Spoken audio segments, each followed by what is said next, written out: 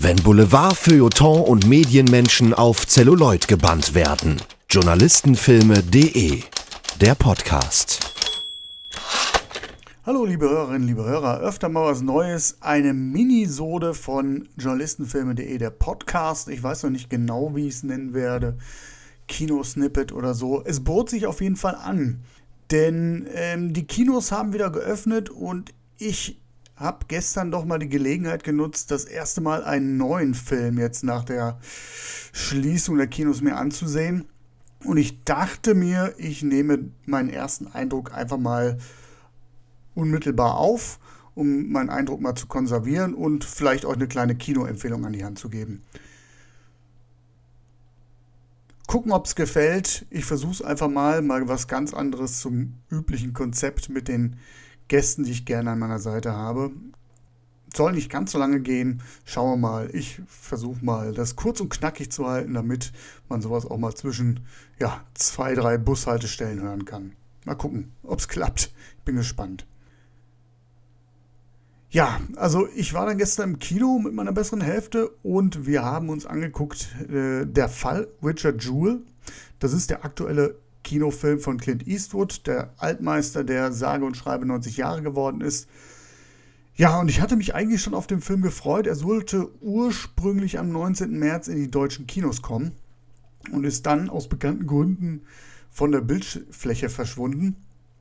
Erstmal nichts mehr von gehört, hatte dann gesehen, dass es bei Amazon schon einen VÖ-Termin gibt für die DVD und Blu-ray, hatte das im Auge, ich glaube irgendwie so August war das. Und als ich ein zweites Mal reingeguckt habe bei Amazon, war der Termin auch schon wieder raus. Interessanterweise habe ich dann, das war mein erstes Kinoerlebnis nach dem sogenannten Lockdown, darf man ja nicht so nennen, aber nachdem das Kino wieder geöffnet hat, war es mein erster Besuch, habe ich mir Apocalypse Now in 4K im Final Cut angeguckt und im Vorprogramm habe ich den Trailer von Richard Jewell gesehen und habe mir gedacht, ach guck mal, da hat Warner doch nochmal Lust und Muße, den Film in die Lichtspielhäuser zu bringen. Ja, und tatsächlich ist es jetzt passiert, gestern, wie gesagt, dann im Kino gewesen. Let's get a new tape going. All right, Richard, here's what we're gonna do. We need a voice exemplar.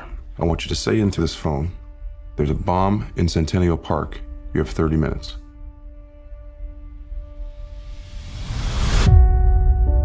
Richard, you're a national hero now. Thank you, sir. But I was just doing my job.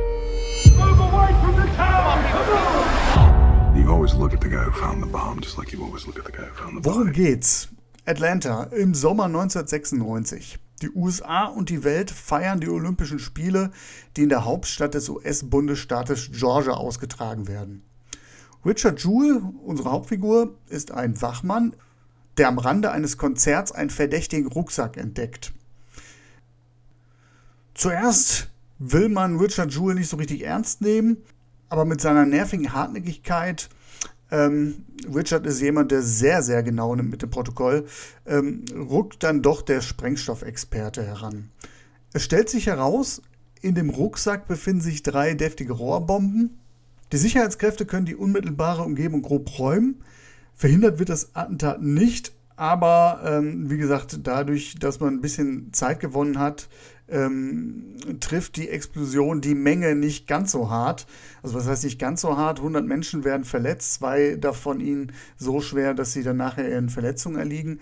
Aber es ist schnell deutlich, ohne Richard Jewell hätte es wohl ganz andere Opferzahlen gegeben. Ja, für einen kurzen Moment, für 2, 3 Tage, ist der stämmige Wachmann mit dem peniblen Pflichtbewusstsein der Nationalheld. USA, das kennt man ja, liebt solche Geschichten. Der einfache Mann, der in Ausübung seines Dienstes quasi im Vorbeigehen die Welt rettet. Das ist natürlich eine Geschichte, ein gefundenes Fressen für die Medien.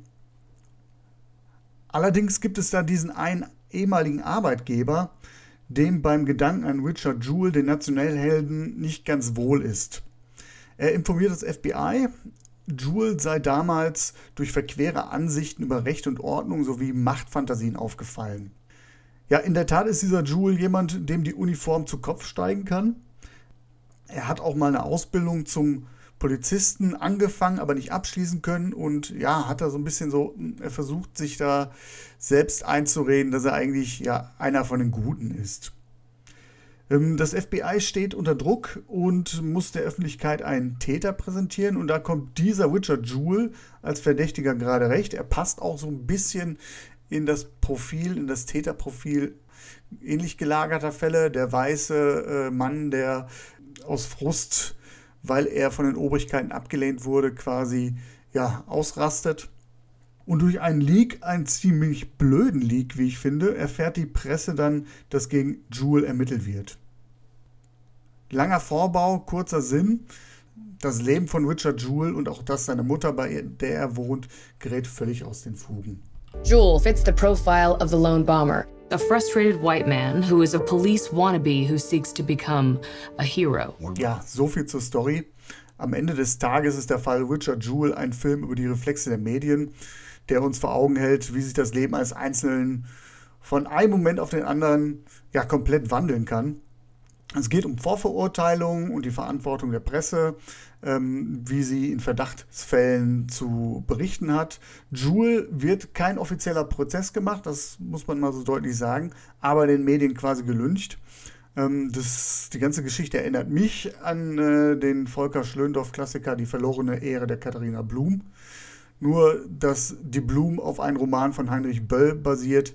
Hier der Richard-Fall Jewell, der basiert auf wahren Begebenheiten. You have 30 minutes. Stop trying to be their best friend. I was raised to respect authority. Authorities are looking to eat you alive. Ja, kommen wir einfach mal zur Qualität des Films. Was haben wir denn auf der Habenseite? Also da fallen mir als allererstes, und die stehen da für mich ganz oben, die Schauspieler ein. Da haben wir zunächst Paul Walter Hauser, den man aus I, Tonya beispielsweise kennt. Der spielt Richard Jewell, und zwar mit einer kindlich naiven Rechtschaffenheit, die ihn vom ersten Moment an sympathisch macht. Es gibt da so ein, zwei Szenen, wo einem wirklich das Herz aufgeht. Da muss ich direkt so an Snyder und Rettet die Katze denken. Also der Gute, der mit ein, zwei beiläufigen Handlungen quasi das Herz des Zuschauers erobert. Gleichzeitig hat er aber auch so eine Attitüde, der könnte schon ins Täterprofil passen. Es ist kein normaler Typ. Und der Hauser macht das sehr, sehr gut. Dann haben wir noch Sam Rockwell. Der spielt den ruppigen Anwalt von Richard Jewell. Der Fall ist dem Anwalt eigentlich, ich glaube, er ist Immobilienanwalt, mindestens 2 Nummern zu groß. Aber weil er Richard Jewell vor einigen Jahren als duftenden Typen kennengelernt hat, ist er von seiner Unschuld überzeugt. Ja, er ist so eigentlich für die Ausraster und die lakonischen Sprüche zuständig. Ja, und so wie Sam Rockwell das spielt, ich muss sagen, Sam Rockwell hat sich in den letzten Jahren zu einer meiner Lieblingsschauspieler gemausert. Und der Film gestern, der Fall Richard Jewell, hat mir eigentlich bewiesen, ja, warum eigentlich. Also ganz großer Schauspieler, ich mag den wahnsinnig gerne. Und als dritte im Bunde noch zu erwähnen, auf jeden Fall Kathy Bates, die Mutter von Richard Jewell spielt. Sie ist eine Mutter, die ihr Baby beschützen möchte, das aber nicht kann und letztlich ja, droht daran zu zerbrechen. Alle drei ganz famos. Ich habe Richard Jewell gestern im Originalton gesehen.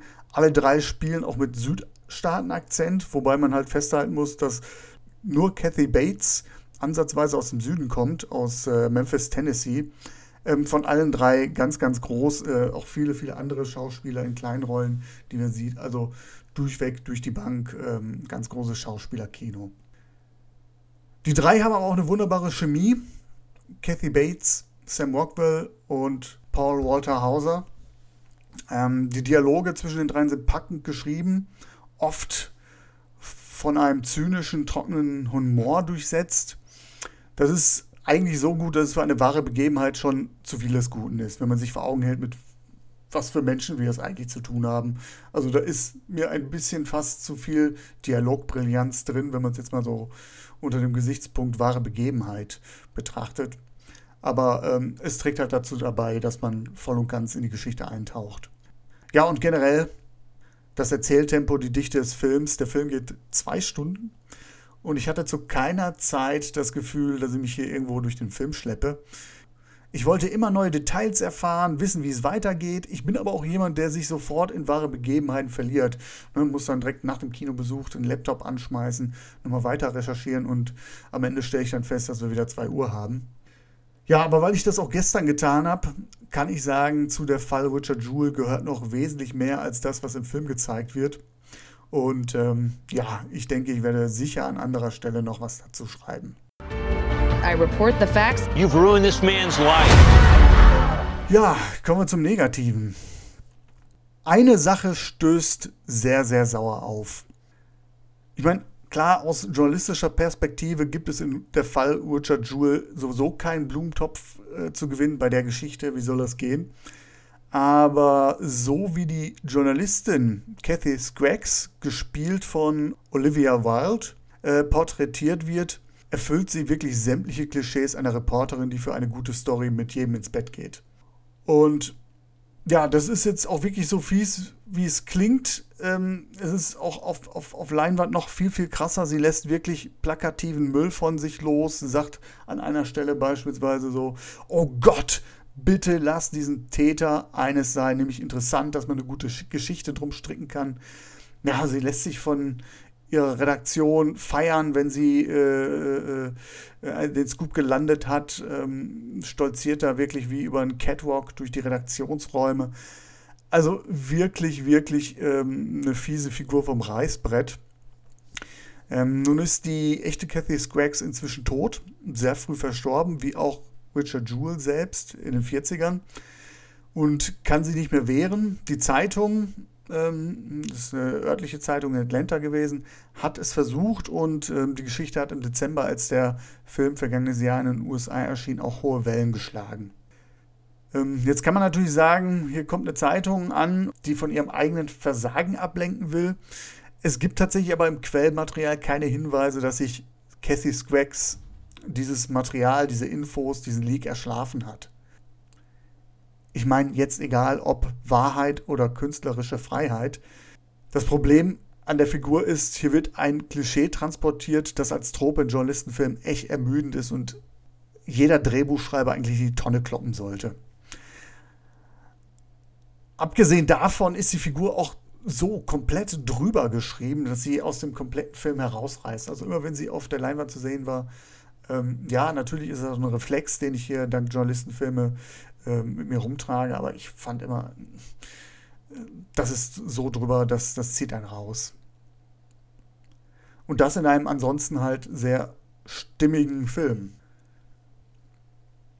Ja, kommen wir mal zum Fazit. Also wirklich große Schwachstellen kann ich gar nicht mehr so benennen. Na gut, da sind dann noch, wenn ich länger drüber nachdenke, dann sind da noch so 1, 2 Stellen im Film, wo der konservative Clint so durchscheint.